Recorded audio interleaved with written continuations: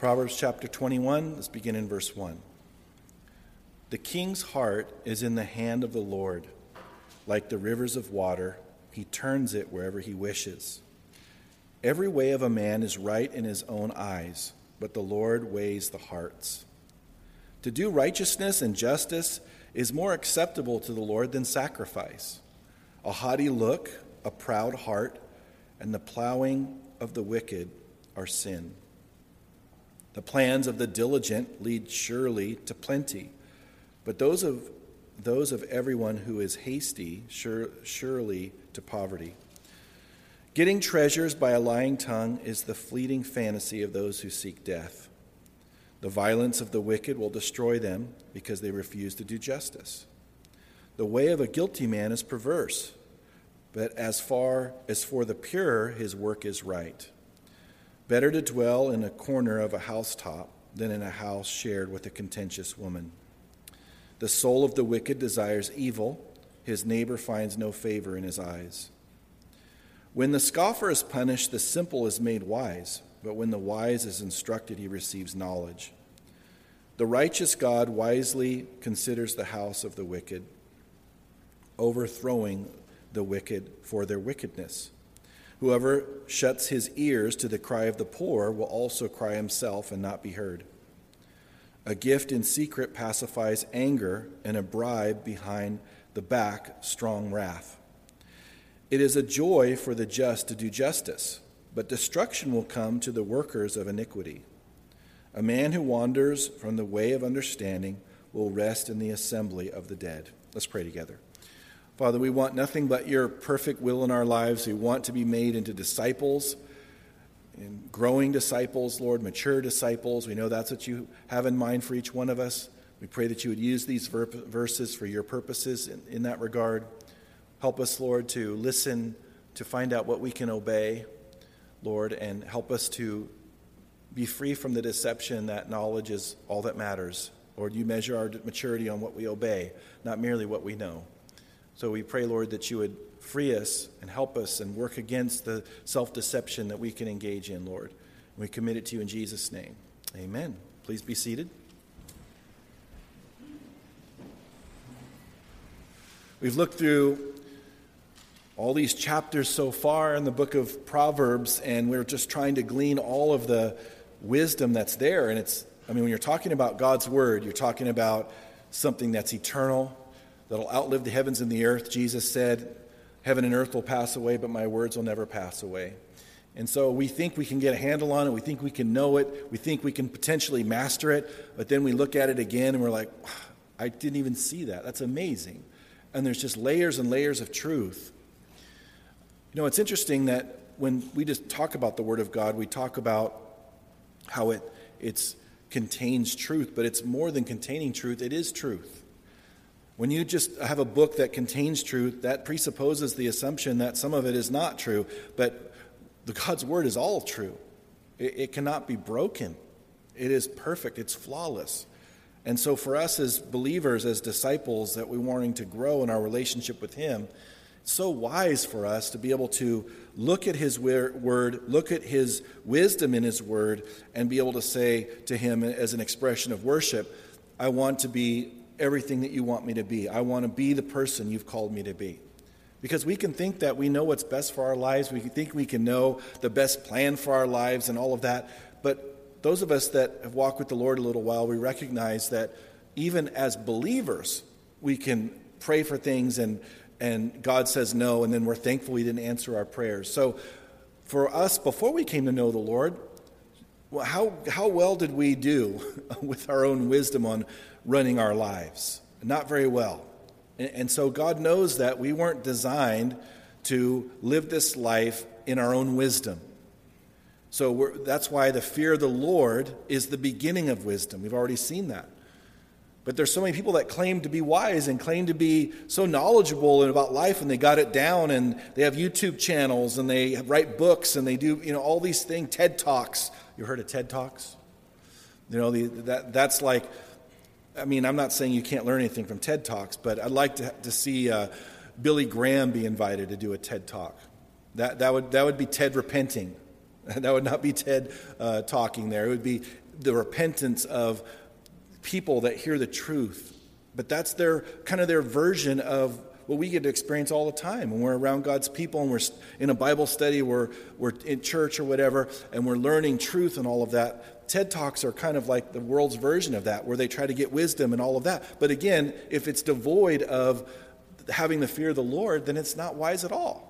And there is worldly wisdom, but it can only go so far. And it can't help us, especially as our desire to grow in our walk with Him needs to increase. So, great introduction to just the wisdom of God's Word and just how we can really listen. It's not just listening. You ever listen to a sermon for someone else? Oh, so-and-so, man, they need to hear this. Well, what's happening when we're doing that? We're missing what we're supposed to be looking at related to our own lives. I've done that myself, even when I'm teaching. This would be really good for so-and-so. And the Lord's like, no, it's good for you. And that's the thing with someone that is responsible with teaching God's Word, is that you have to have God's Word study you way before you begin to study God's Word and teach God's Word to somebody else, because you have to have all that settled, at least for that day or that week or whatever, and recognize your need for all these things as much as anybody else. So it's wise for us to listen all the time, and it's something that we have to train ourselves to do, especially if we've been in the church a while. It's really easy just to zone out, to just, you're thinking about all these kinds of things, or you're thinking about how it applies to other people, or even you're thinking, how do I learn this information? I want to learn this information. I agree with this information, but we're not looking at, am I obeying this information? And yes, it may be true that we obeyed it in the past, but are we obeying it now, currently? James talks about the imagery of God's Word being a mirror, so that you look in it and he says it's unwise for the man to look in it and see himself and then forget what he looks like and walk away. And the whole imagery is brilliant because it's speaking of our present tense condition. When you look at a mirror in the morning, you're not looking at the image from yesterday. It may not be any better for you. It may be just as bad or worse than yesterday's image, but it's a present tense snapshot. That's what God's Word is, because at any moment in time, I could be or not, I could be obeying or not obeying God's Word. So we have to listen to it and receive it as one that, am I doing it right now? And on the way to church, was I in a fight with my spouse or not? And then we go through the teaching of loving one another, forgiving one another, all these things and everything. And you're like, yes, I agree. And we're not remembering that we almost needed a referee in the back seat when we were on our way to church. So it's easy for all of us to do. Now let's start in verse 1 here, chapter 21. It says, the king's heart is in the hand of the Lord, like the rivers of water. He, that is God, the Lord, turns it, that is the heart of the king, wherever he wishes. This is so comforting for us when we have leaders that we don't care for. Like, we usually think of government leaders. So we're comforted in the fact, and maybe not just our own leaders, but leaders on other parts of the world. We're comforted in the fact that God does hold the heart of the king in his hand. He is sovereign. And so we have to recognize that. It's also comforting when we're in authority. And we recognize that I'm going to make mistakes. I'm going to fall short. And I'm so thankful that God will compensate with his sovereignty, and he will compensate in ways that can help with my shortcomings. We're told in 1 Timothy chapter 2 to pray for all those that are in authority.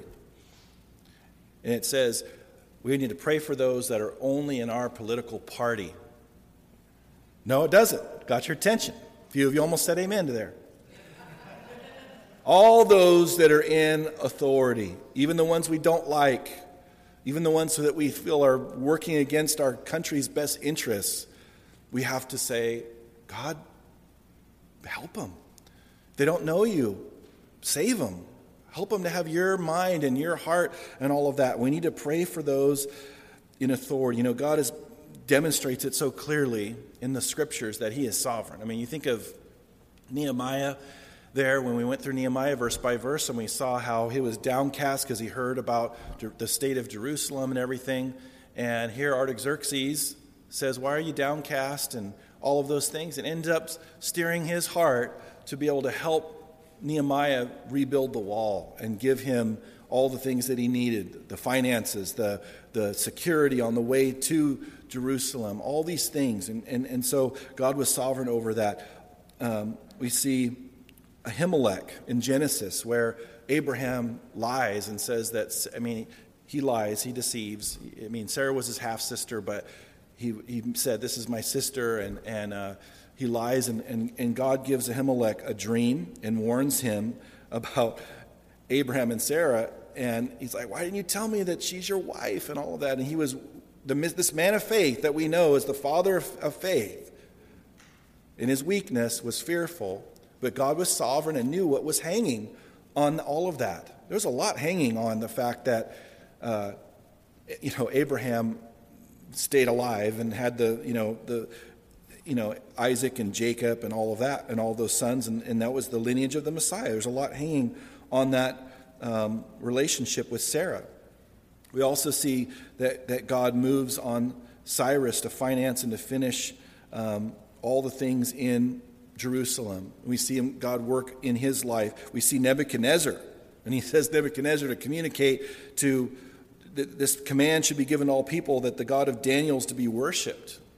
And he fought against that, and God was sovereign over that, and he ends up grazing in the field as an animal and all of that. So we see his sovereignty. Even in the New Testament, we see with Caesar Augustus, how in the world is God going to get Joseph and Mary down to Bethlehem, Ephrathah? That's right in Judea there, the city, right where David was from in Bethlehem. How is he going to get that to happen when they're in Nazareth? Well, he's going to move sovereignly on Caesar Augustus to have a census. So they have to go back to where they're from. And then he, moves in such a way to where the Lord Jesus is born in Bethlehem to fulfill prophecy. So all these things are beautiful. And so how does that affect our lives? It affects our lives because we need to recognize that when we look at the news and we're discouraged about the way the world's going, and it seems and appears on the surface that it's careening out of control, and we need to be comforted in the fact that God is sovereign over every authority. And all of this is leading somewhere. God's not on the throne going, oh my goodness, I can't believe what Putin did. Oh no. I can't believe what this king did, or this, oh man, this whole set of nations, the United Nations, they decided this. How am I going to get through this? What am I going to do? All of this is leading somewhere.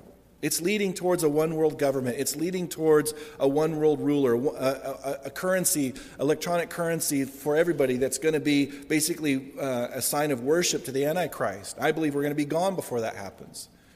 I believe we're going to be gone. But it's headed somewhere. There's a reason why Russia is aligning with Iran and all these countries, because Ezekiel 37 and 38 say that those countries are going to invade Israel.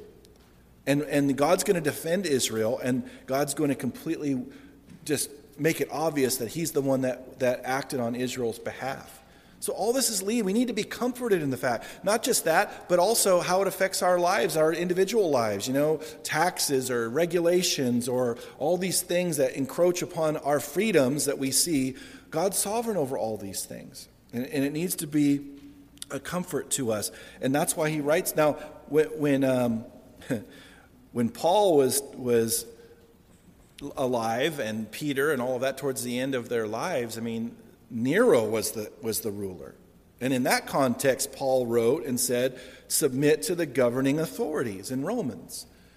So God doesn't need a Christian-friendly government for us to prosper. But many Christians believe that. If we don't have a Christian-friendly government, we can't prosper. No, it's the opposite. God brought persecution to the early church so they would go out and be scattered like seed and plant the gospel everywhere in the world. And so the more persecution occurs, the better we do related to thriving as believers, because we're more dependent upon him. And no, it's not fun for any of us. We don't desire persecution, but persecution and hardship and all of those things create a perfect environment for us to be the most fruitful that we can be. Verse 2, every way of a man is right in his own eyes, but the Lord weighs the hearts. So this is, again, the danger of self-rule. The danger of self-deception. We think we're experts on what should happen in our own lives. And God says, no, I have something so much better than what you could do for your own life. If you would just take up your cross daily, die to yourself and what you think is best for yourself, apart from me, and you would just depend upon me and watch what I do, I'll do far more and greater than you could ever possibly imagine. And we have a hard time trusting God because we sometimes think he doesn't have our best interests in mind. But the reality is, look at the cross. If he was willing to die for our sins on the cross, then he has our best interest in mind because that was our greatest need. We can trust him. If he was trustworthy enough to die in our place, he's trustworthy enough to take our lives and make them into what he wants them to be. So here he says, every way of a man is right in his own eyes. That's moral relativism. No, it's a very popular term taught in colleges all day, every day.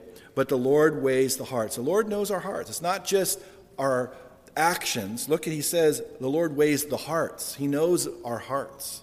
He knows the deepest parts of who we are, and he weighs those things. And so he wants us to live lives that are pleasing to him.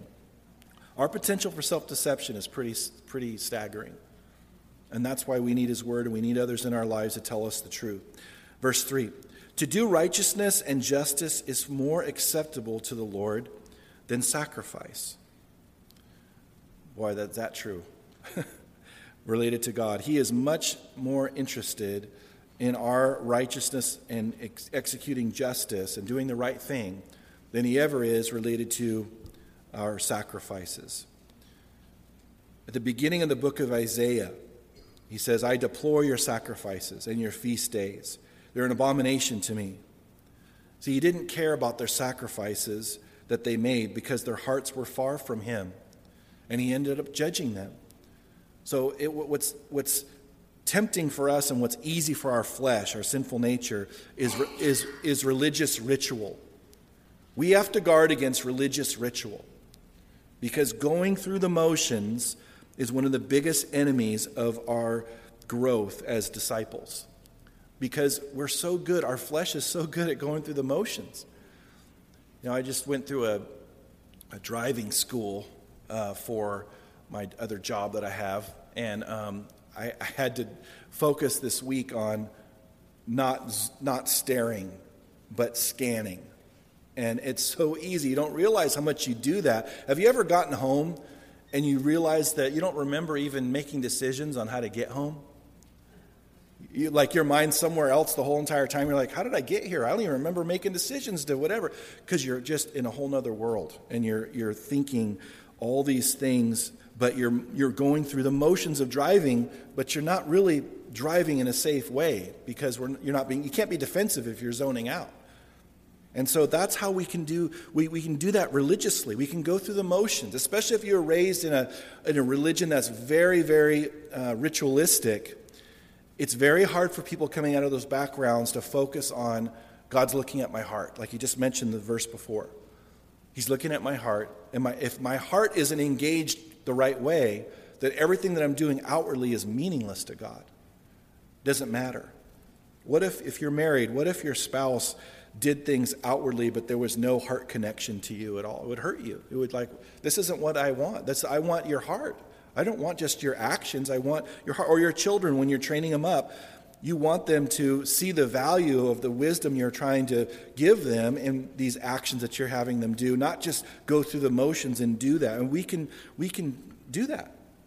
We can go through an entire service and not once direct our hearts and minds to God. If we are really honest with ourselves, we've probably done that a few times, where we just have gone through the motions and we're singing songs or not meaning them from our hearts at all. We're focused on our voices and how good they sound compared to this person, or do I like the song or not? Whatever. We can be, myself included, we can be so distracted and we're just going through the motions and we don't realize that God's looking at all of that. It matters to him. If we're meaning what we're saying to him, it matters to him if we're really opening up his word and really wanting him to speak to us because we want to glorify him with our lives in every way instead of just putting my time in. Well, this is what I do. I just go to church. I just go through that is not what it's about. It's about our hearts, and all of us are growing in that. We can go through our entire day and not even acknowledge the Lord or aim to obey him at all. And we can go through a whole day with sinning left and right, without even thinking about it, or thinking about it, not caring, and all of that. And we think everything's fine with me and him. And we have to recognize that it's not.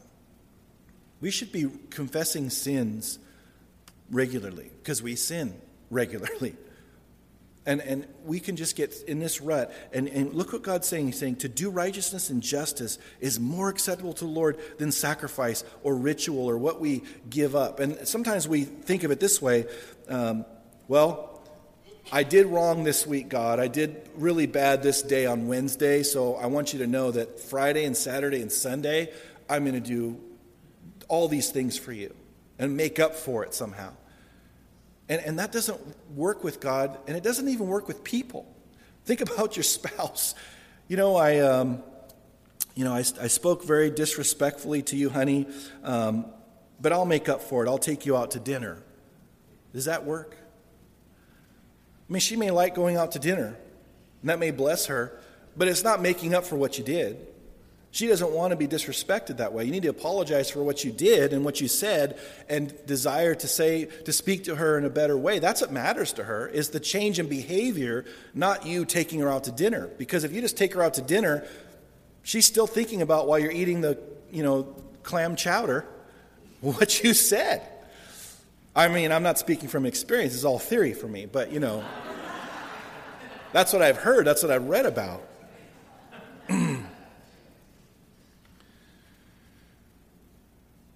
I know I lost my temper and was impatient with you. What can I do to make it up to you? What can I do for you? They say, just don't do it again. Just don't do the behavior. That's how it is for God. Penance doesn't work with our spouses, and it surely doesn't work with God. That's why penance is heretical, because you can't make up for your sin. Jesus died for our sins. You can't pay for your sins. He paid for it once. He said it is finished on the cross. He didn't say to be continued. He said it is finished. We can't make up for sins. So that's what he wants us to have hearts directed towards him, not religious ritual at all. Remember the time where Jesus noted that there was a Pharisee that said, thank you, God, that I'm not it's like traditional thing about I'm not a woman, I'm not a Gentile, I'm not a dog, and all these things, and was really proud, looking up to heaven or whatever. And then there was the other guy that was just so humble and just said, have mercy on me, a sinner. And he said, that one that said, have mercy on me, that one went away justified. Because the other one was just praying with himself and just going through the motions. There wasn't a heart connection there. God wants our hearts. Verse 4, a haughty look, a proud heart, and the plowing of the wicked are sin. And this is interesting, because if you see here, you see that a haughty look, that's a proud look, a proud heart. The haughty look is something that someone can discern from without, on the outside. But they can't look at our hearts, a proud heart. God knows that. So people that work and do things dishonestly and are proud, God says, I'm not going to bless that. I'm not going to get behind that. And there are believers who do things immoral, or they are not good business people and are taking shortcuts and breaking the law, and they're wondering why they're not prospering. Because God sees that, and it grieves his heart. We have to do things the right way. He doesn't need or doesn't use shortcuts for us to be blessed. Verse 5, the plans of the diligent lead surely to plenty, but those of everyone who is hasty surely to poverty. There's a phrase that you may have heard, haste makes waste. And so it talks about the importance of working hard and being diligent. The plans of the diligent surely lead to plenty, but those of everyone who is hasty surely to poverty, who makes quick decisions, who doesn't do things the right way, to not be careful with not just what they say, but what they do and their motivation and how they deal with people and all those things lead to poverty and struggle. But if you work hard and you do things right, then you'll prosper. Verse 6. Getting treasures by a lying tongue is the fleeting fantasy of those who seek death. Interesting. Again, dishonest gain. How many times have we seen that? We've gone through the book of Proverbs. Dishonest gain. He hates it. Getting treasures by a lying tongue is the fleeting fantasy of those who seek death. It's just not going to happen. He looks at and sees what we do, how we treat people, how we conduct ourselves, and it grieves him when we do things that are immoral or unethical and all of that. And he sees every single bit of it. I think, as I've said before, every believer should be the best business person, does the most honest business dealings that anyone's ever seen, should be believers. Verse 7, the violence of the wicked will destroy them because they refuse to do justice. Now, the word destroy there in the middle of verse 7 in Hebrew is the word or the phrase chew them up. That's what it means. So the violence of the wicked will chew them up because they refuse to do justice. Now, they want justice for themselves, but they don't want to be a part of being just towards other people. They want to take advantage of people. That's not just. So it's this recurring theme of doing what's right. The violence of the wicked will destroy them because they refuse to do justice. They are violently securing wealth for themselves. They are doing things that are wrong. Now, you have to remember, back in this day, there was less accountability in many ways because there wasn't all these governmental agencies and watchdogs and all these things that can help deter people.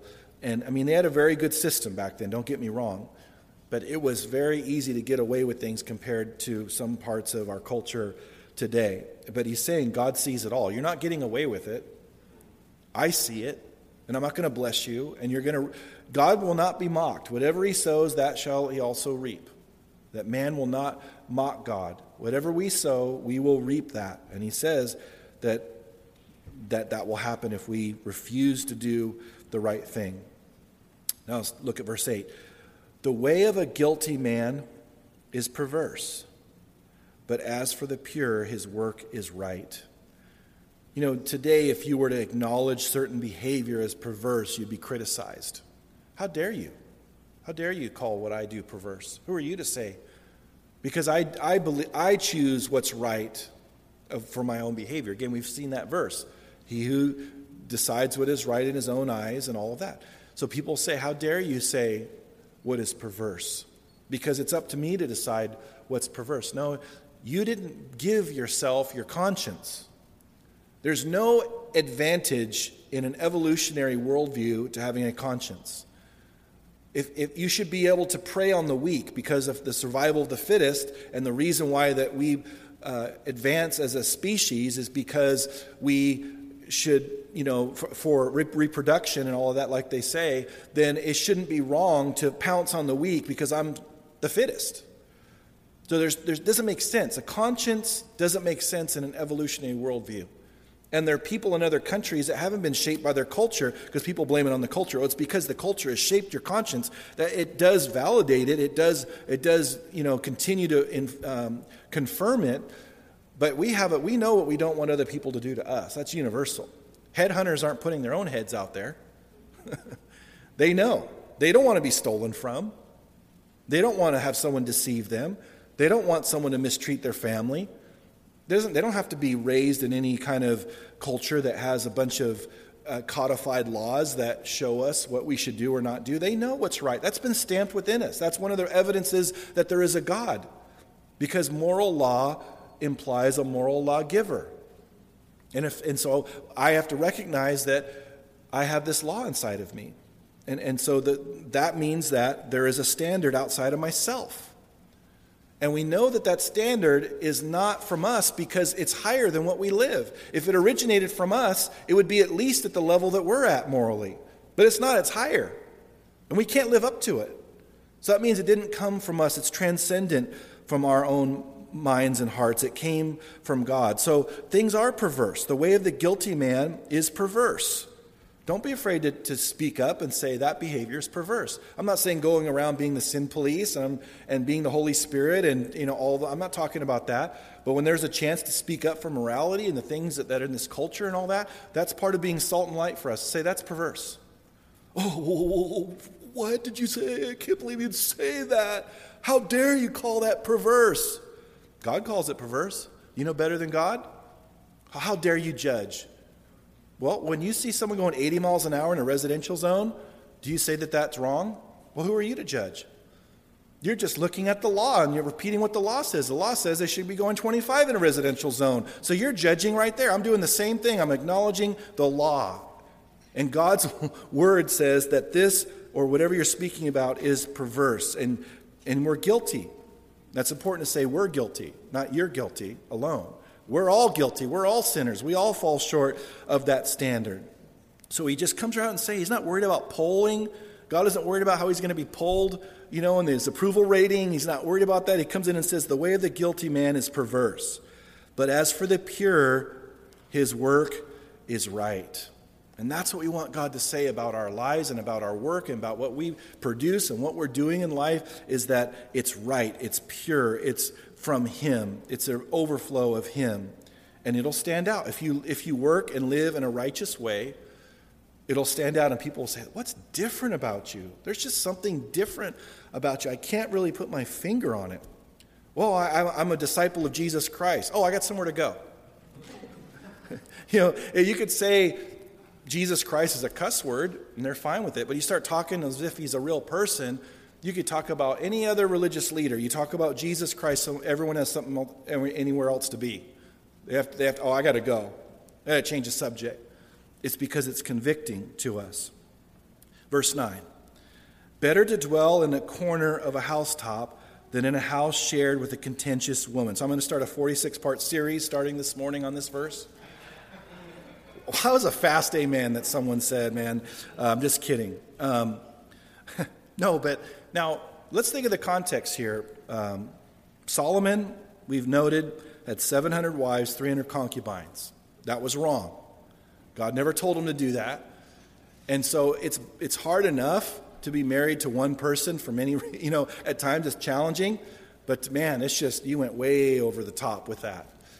And so he, in our other verse that we saw, he said it's like, dripping, and he's inside the house. Here he's outside.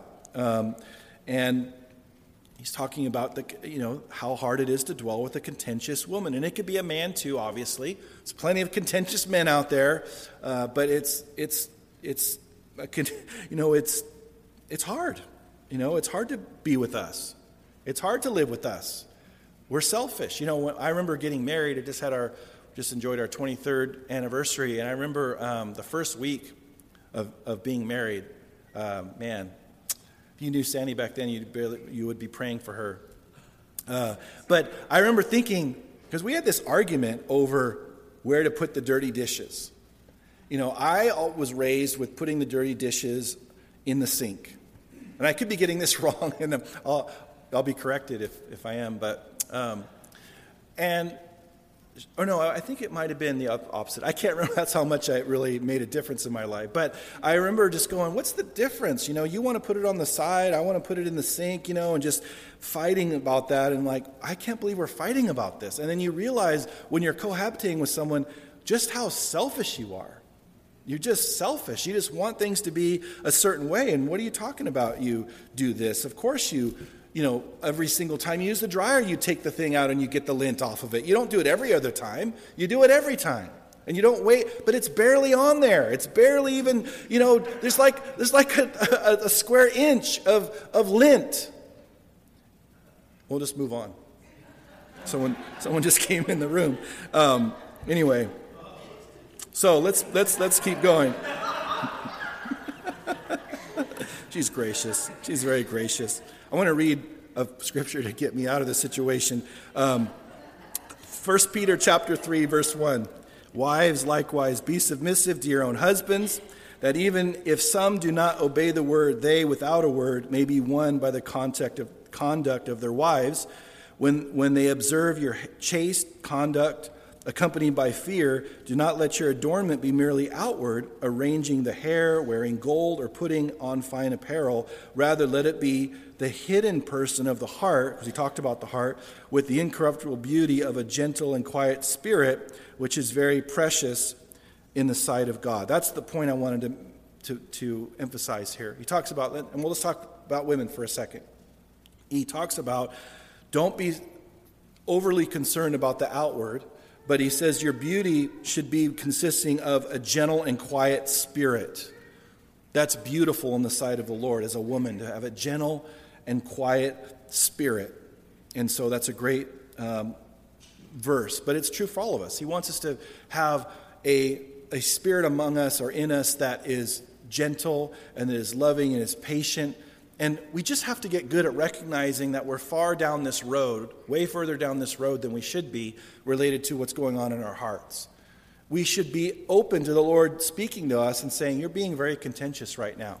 The earlier we cut it off and correct ourselves, or if we have to, remove ourselves, the better. And I've been there plenty of times where you just think, this is worth it. I'm going down this road, and I'm going full speed ahead down this road, and we're going to talk about this in the way that I want to talk about it, and it's going to be great, and it's going to be worth it, and it never is. And so he doesn't want us to do that. So very important for us to see. Whew, move on. Okay. Verse 10. The soul of the wicked deserves evil. His neighbor finds no favor in his eyes. The soul of the wicked deserves evil. His neighbor finds no favor in his eyes. So they're talking about the wicked, or desires rather, evil. And so we're in our homes, and if we're wicked, we're thinking about all these wicked things that we can engage in and all these things that we're doing and everything. And then we can even look at our neighbor and we find no favor there.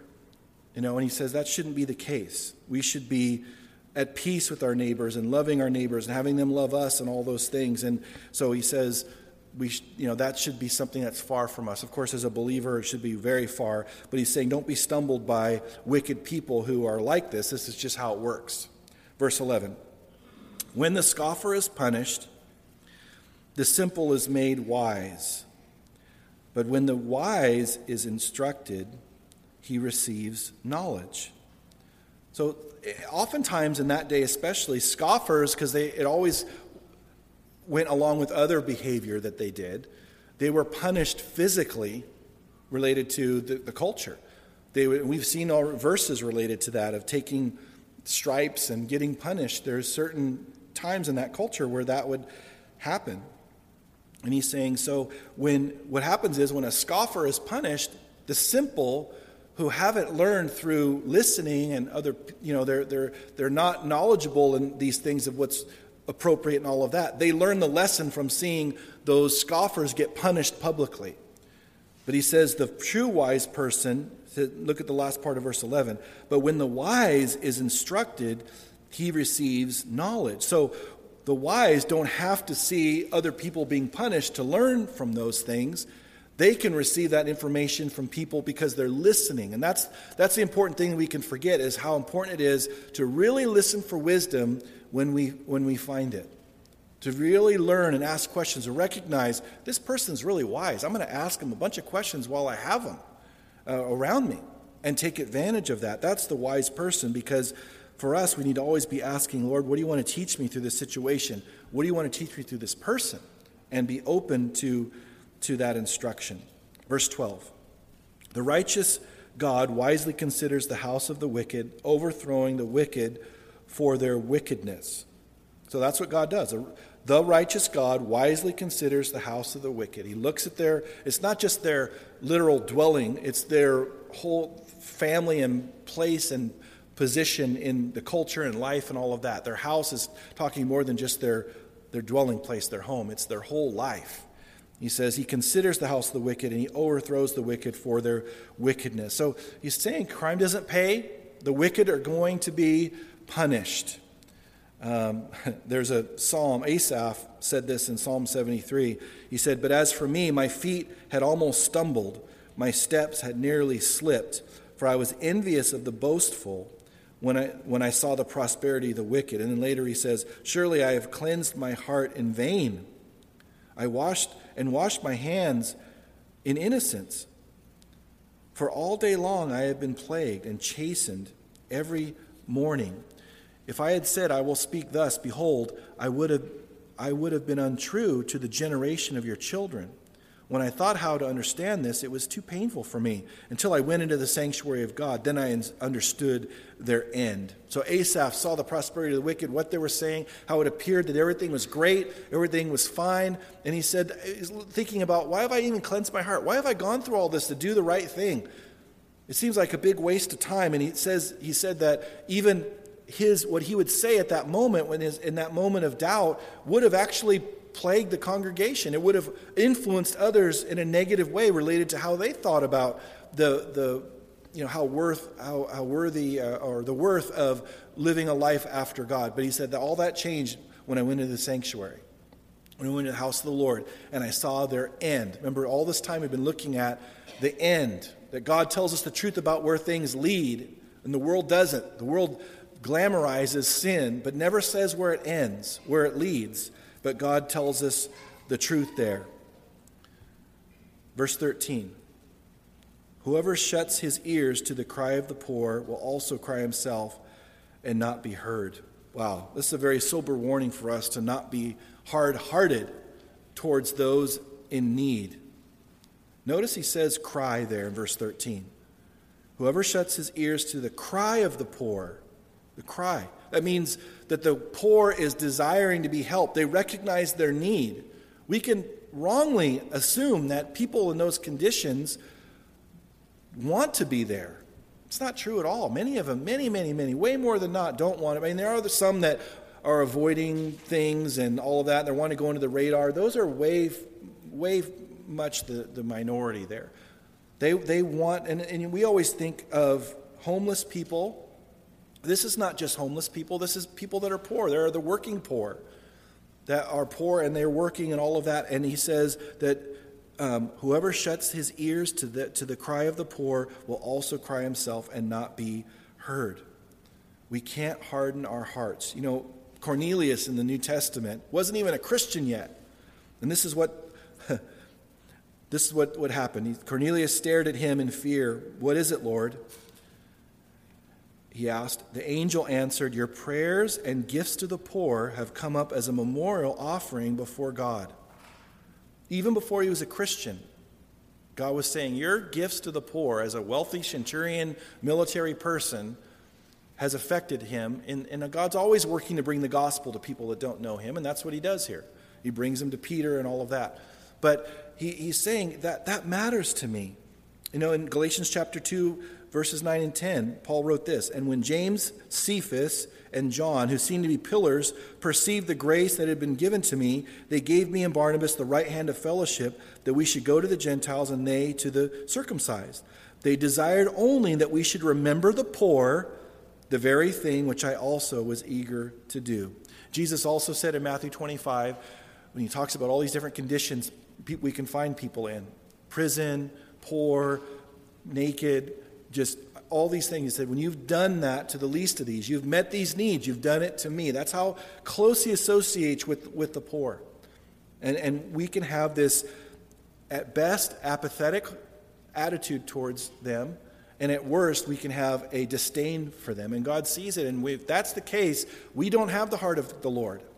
Because he cares about their needs. He cares about them. He cares about meeting people's needs and not just saying, oh, well, go and be fed and be clothed and all that. James says if you do that, your religion is worthless. And we have to recognize that we have to be sensitive to needs. And this church is doing a lot of things related to helping the poor, which is great. But we're going to continue to do better because Jesus is always going to lead us to be more effective in reaching everybody, but especially the poor, because he watches out for them greatly. It's a huge privilege to be in a place where we can bless others. Verse 14. A gift in secret pacifies anger, and a bribe behind the back, strong wrath. And this can appear that God is validating or saying that we can bribe or whatever and effect justice, but if you really look at what this is dealing with and what it's understanding, the understanding of it, it's talking about someone that's upset. Look at the key words there: anger and wrath. Anger at the middle part of verse 14, and the last verse of 14 is wrath. Talking about somebody that is angry with you. If you show them your heart, if your heart represents this, and give them a gift, you give them something before you are like, think about Jacob with Esau. Jacob sent ahead gifts. Now, God had already worked in Esau's heart. It wasn't necessary, but he was trying to help him see that his heart was completely different than what Esau made believe that his heart was, and he sent gifts ahead. So this isn't talking about bribes to affect justice. We've seen how many verses on that as we've gone through Proverbs. He hates bribes that try to affect justice. But we can help our situation when we have conflict. If we have a heart to bless somebody, if we do that, that can be effective in helping their anger so they can listen to what else we have to say. Verse 15. It is a joy for the just to do justice, but destruction will come to the workers of iniquity. Isn't it a joy to do the right thing? It feels good. But supremely, it's not for a good feeling. Supremely, it's for God to be blessed and have his heart blessed and have our hearts affect others, to do the right thing in people's lives. Just do the right thing. When you don't know what to do the right thing. Usually if we have to ask if something is the right thing, we usually already know, don't we? We already know. Is that right to do? Like, you already know, or you wouldn't be asking. You usually know that. But he says, but destruction will come to the workers of iniquity. And it's going to happen. We're going to reap those things, and he doesn't want that. Last verse, verse 16. A man who wanders from the way of understanding will rest in the assembly of the dead. That's what's at stake here. James talked about a sin that leads to death. And there is a sin that leads to death. There is types of sin that speed up our death, or we have a premature death. We can't affect that. And he says we have to be careful. We can't wander away from the way of understanding. We need to stay close. We need to stay close to the things of the Lord. I feel so bad for people when they, and all of us at some level, at some time do this, but where they, when I mean in an extreme case, will just walk away completely from the Lord for a long period of time. So unnecessary. They're running from love, pure love. It's insanity to think that I'm going to run away from love and have my life be blessed. All he wants to do is bless our lives. He wants us to be fruitful. He wants to bless us. But if we turn away from the things of him, we wander away from this understanding that we have, then we're going to be under his discipline because he loves us. He doesn't discipline those that he doesn't love. What parent doesn't discipline their children that love their children? Everyone does. But he wants us to recognize he's good, he's loving, he wants what's best for us. He's always going to do what's best for us, even when we don't understand what that is for ourselves. He loves us too much to not do what's best in our lives. Well, we'll stop there. Let's pray together. Thank you, Lord, for Proverbs 21. Thank you for all the wisdom, Lord, that's found in it. Help us, God, to be good stewards of what you've spoke to us about. Lord, help us to aim to obey these things and put them into practice, God, by your grace and by your power. Just thank you, Jesus, that you're good and you love to conform us into the image of yourself. Lord, we yield our hearts to you. We want to be made into the people you want us to be. So we commit this time to you in Jesus' name. Amen. Let's stand together. Before we worship in a couple more songs, if you're here today and you've never given your life to Christ, what does it mean to be a Christian? It means that you've had a spiritual birth. You don't become a Christian by believing in God, by merely believing in God. You don't become a Christian by going to church, being religious, being American, being a good person. Did I miss any? You don't become a Christian by doing any of those things. You become a Christian by having a spiritual birth. And that happens in a moment in time when you trust in what Jesus did for you on the cross, his death, burial, and resurrection. And you trust in that alone to pay your way to heaven. And you receive salvation as a gift. If you believe you can earn it, you haven't received it. If I wanted to give you something, you gave me money for it, it would cease to be a gift. Over and over again, God's word reveals that salvation is a free gift. So you have to receive it, though. You have to ask Jesus to come and forgive you of your sins. You need to express that you believe that he died on the cross for you, that he was buried and he rose again the third day. And part of that means that you're repenting. You're turning in the road of life, and you're turning to him. You're surrendering your life and saying, I want to follow you.